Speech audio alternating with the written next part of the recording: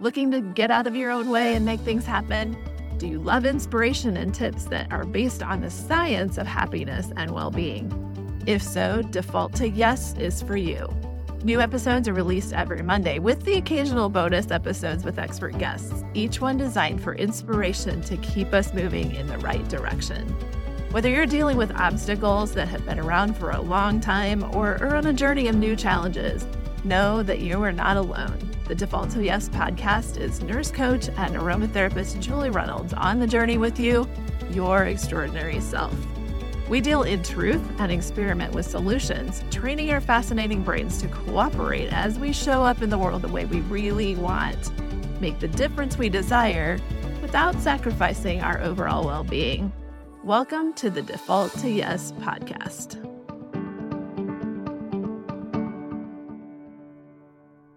Welcome to this week and this week's episode.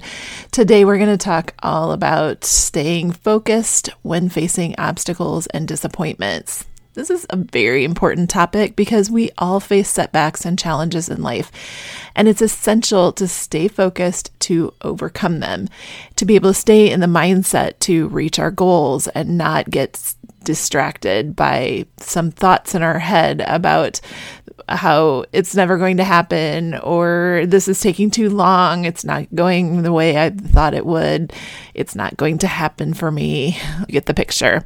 As humans, it's natural to feel discouraged when things don't go as planned, but we need to keep moving forward. We need to stay focused on our goals and keep pushing ourselves to succeed. In this episode, we will explore what science says about staying focused. I have a quote to share with you that meant something to me, and I'm going to give you 3 tips on how to stay focused. If you enjoy this episode, make sure you share it. Make sure you subscribe. I love being on this journey with you. Okay, let's dive in. This topic actually came up for me as I plan to get to the end of this month and reach my goals. A couple things have not gone quite as I had planned. Some things are taking longer than I thought. And then there's also the workplace. I got into a conversation with one of my colleagues about why is our job so hard? We love what we do. We love the people we work with. And then yet there's just always some frustration involved, the drama, relationships. I know somebody comes to work and snaps at somebody else and it creates the drama, and there's always something going on. And we were talking about how we need to just really stay focused on our purpose. I have a lot of conversations like that in the workplace when we're trying to regroup, when somebody is just exploring, they just want to quit. Why shouldn't they quit? There are times when maybe you should quit. Maybe not right away, but maybe you should start planning to find something that you love or love more. But in the meantime, we talk a lot about staying focused on our why and just really tapping into the purpose, and sometimes just coming back to that. Why are you there in the first place? Why did you choose that job? What is it that you do love about that job? What do you show up for every day? We tap into our purpose, into our passion, into our intentions, and that's where we get our staying power. I feel like I'm at my most extraordinary self as a nurse, as a recovery room nurse, when I get to educate my patients postoperatively. I call it setting them up for success so that they have the best outcome when they go home, so that they can succeed and live the life that they want to live. That way, I feel like I have contributed to their success as a patient and a person. That's what it looks like when I default to yes. Thank you, Shannon, for showing up to default to your extraordinary self, to connect with your purpose, and thank you for sharing it with us.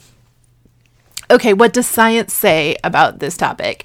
According to science, staying focused is just about willpower. It's also about how we manage our emotions.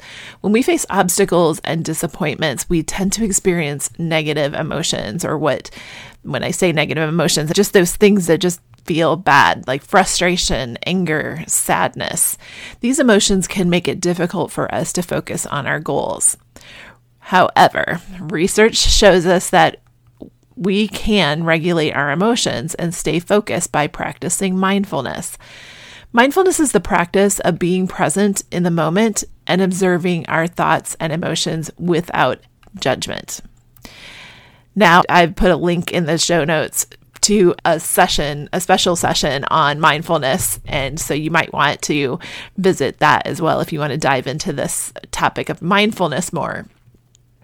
Studies have shown that mindfulness can reduce stress, increase focus, and improve overall well-being. By practicing mindfulness, we can become more aware of our emotions and manage them better, which helps us stay focused and face obstacles and disappointments.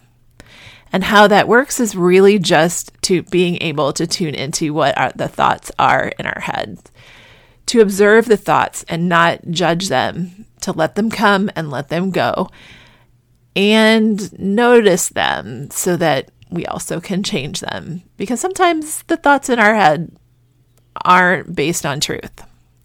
So here's a quote that I found particularly inspiring when it comes to staying focused.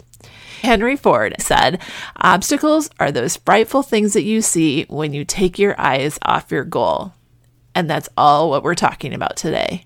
This quote reminds us that obstacles and disappointments are a natural part of the journey towards success. It's easy to get distracted by them, but if we keep our eyes on our goal, we can overcome any obstacle and achieve our dreams. Now let's talk about some practical tips that can help us stay focused when we are facing when those obstacles do come up.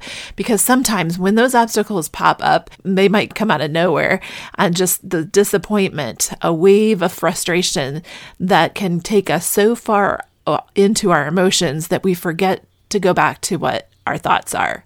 Managing our emotions starts with understanding that our thoughts create emotions. Our thoughts are not facts. They're more like interpretation of events that come from a place of belief about our relationship with the world around us. And it can even lead us to assigning intentions to the behaviors of others that we don't really even know are true. For example, I had an incident at work with my direct supervisor. The decision made and the way it was communicated made me feel devalued and, well, honestly, disrespected. These are the emotions that lead me to want to quit. It's important for me to feel valued and respected. I want to know that I'm making a difference, and autonomy, mastery, and purpose are a big deal to me. When I unpacked the impact of this event with my coach, she led me to being able to see that I had made up a story. I had assigned some intentions to his actions, and those actions actually really did make sense for him. He was answering to his supervisor, and I could choose to make that mean that he didn't respect me or that I didn't have autonomy. I could make that mean a lot of things, or I could just acknowledge that he was doing his job and I'm doing mine. Those are the facts. He was doing his job, I'm doing mine. We don't always have to agree, but that does not have to mean anything about me. So by learning to identify and manage our thoughts, we can regulate our emotions and improve our overall well-being. If decisions that I don't agree with can be made without it being something personal to me or mean anything about me at all, it doesn't bring up that as much frustration, and I can let it go. Now, I'm not saying not be an advocate for best practice or an advocate for safety or whatever your situation is. And I'm not saying stay silent. I'm saying that if we disagree and we tap into our thoughts, we can control our emotions around that so it's not something that's going to throw us over the edge or make us want to quit. All right, by being present in the moment and observing our thoughts and emotions without judgment, we can become more aware of our emotional triggers and learn to manage them better. Managing our emotions is about taking control of our thoughts and choosing to focus on those that serve us positively. So if we get to choose our thoughts, may as well choose one that serves us well. All right, a couple tips. First of all, reframe your mindset. When facing any setbacks or obstacles, it's easy to fall into a negative mindset. Sometimes it's just a habit, but this can make it difficult to stay focused. Instead, try to reframe your mindset and focus on the opportunities that arise from this setback. I like to ask the question when I face an obstacle, what does this make possible? It's a really great question, and it does tend to lead to a mindset shift and take us towards solutions. For example, if you didn't get the job you wanted, instead of dwelling on the rejection, focus on what you learned from the experience and how you can improve for the next interview. All right, tip number 2, set small goals. When facing a big obstacle, it's easy to feel overwhelmed and lose focus. When you set a goal that has a longer duration, it's more of a marathon than a sprint, it's better to focus and break your goals down into smaller, more manageable tasks or even time frames. For example, if you're writing a book, instead of focusing on finishing the entire book, set a goal to write 500 words a day. By setting small goals, you can stay motivated and focused on the task at hand. If you're wanting to lose weight, instead of looking at your ideal weight, break it into time frames or increments. Tip number 3, remember to take breaks. It's easy to get caught up in the hustle and forget to take care of yourself. Nurses are the worst at this. If we don't have someone coming and telling us to take a break, and even sometimes then, we just think we're going to just power through, we're fine. It's better to, if I take a break, I'll get behind on my work. All of those things are things that we just need to lay them down. Taking breaks can help you recharge and stay focused to be more productive. If you're working on a project in your office or it involves technology, set a timer. There are some great apps that will help you stay on track. Set a timer for an hour and get up and walk around for a little bit, take a stretch break, and then sit back down and focus. A good goal would be to take a 5 or 10 minute break every hour. Now, sometimes in the workplace, we get a 15-minute break, right? 2 15-minute breaks is the ideal. So take those breaks when you can. Make them a priority. During your break, do something that relaxes you, like taking a walk or listening to music. This is not the time to check in at home, check in on your other responsibilities, although that is important too, if it's weighing on your mind. But ideally, you want to do something that you maybe break it up. So do 2 minutes of something relaxing and then check your phone, check in at home. The point is, make it a break that relaxes you. Take a walk or listen to music. This is going to help you come back to your task with a renewed focus and energy. This can make all of the difference. There's another quote that says, yesterday's mistakes are today's lessons. Let them go and focus on creating a better tomorrow. So if you're facing an obstacle and you're thinking you can't get around it, you can. You might have to do some work and really see what the thought is so you can change that and unpack that, get yourself in a better mindset. But it's really important that if you're in the habit of holding on to that, learn to let it go. There's also a scripture verse that says, don't worry about tomorrow, for tomorrow brings its own worries. Today's trouble is enough for today. That is so true, right? Learn from the past, focus on the present, and hope for the future.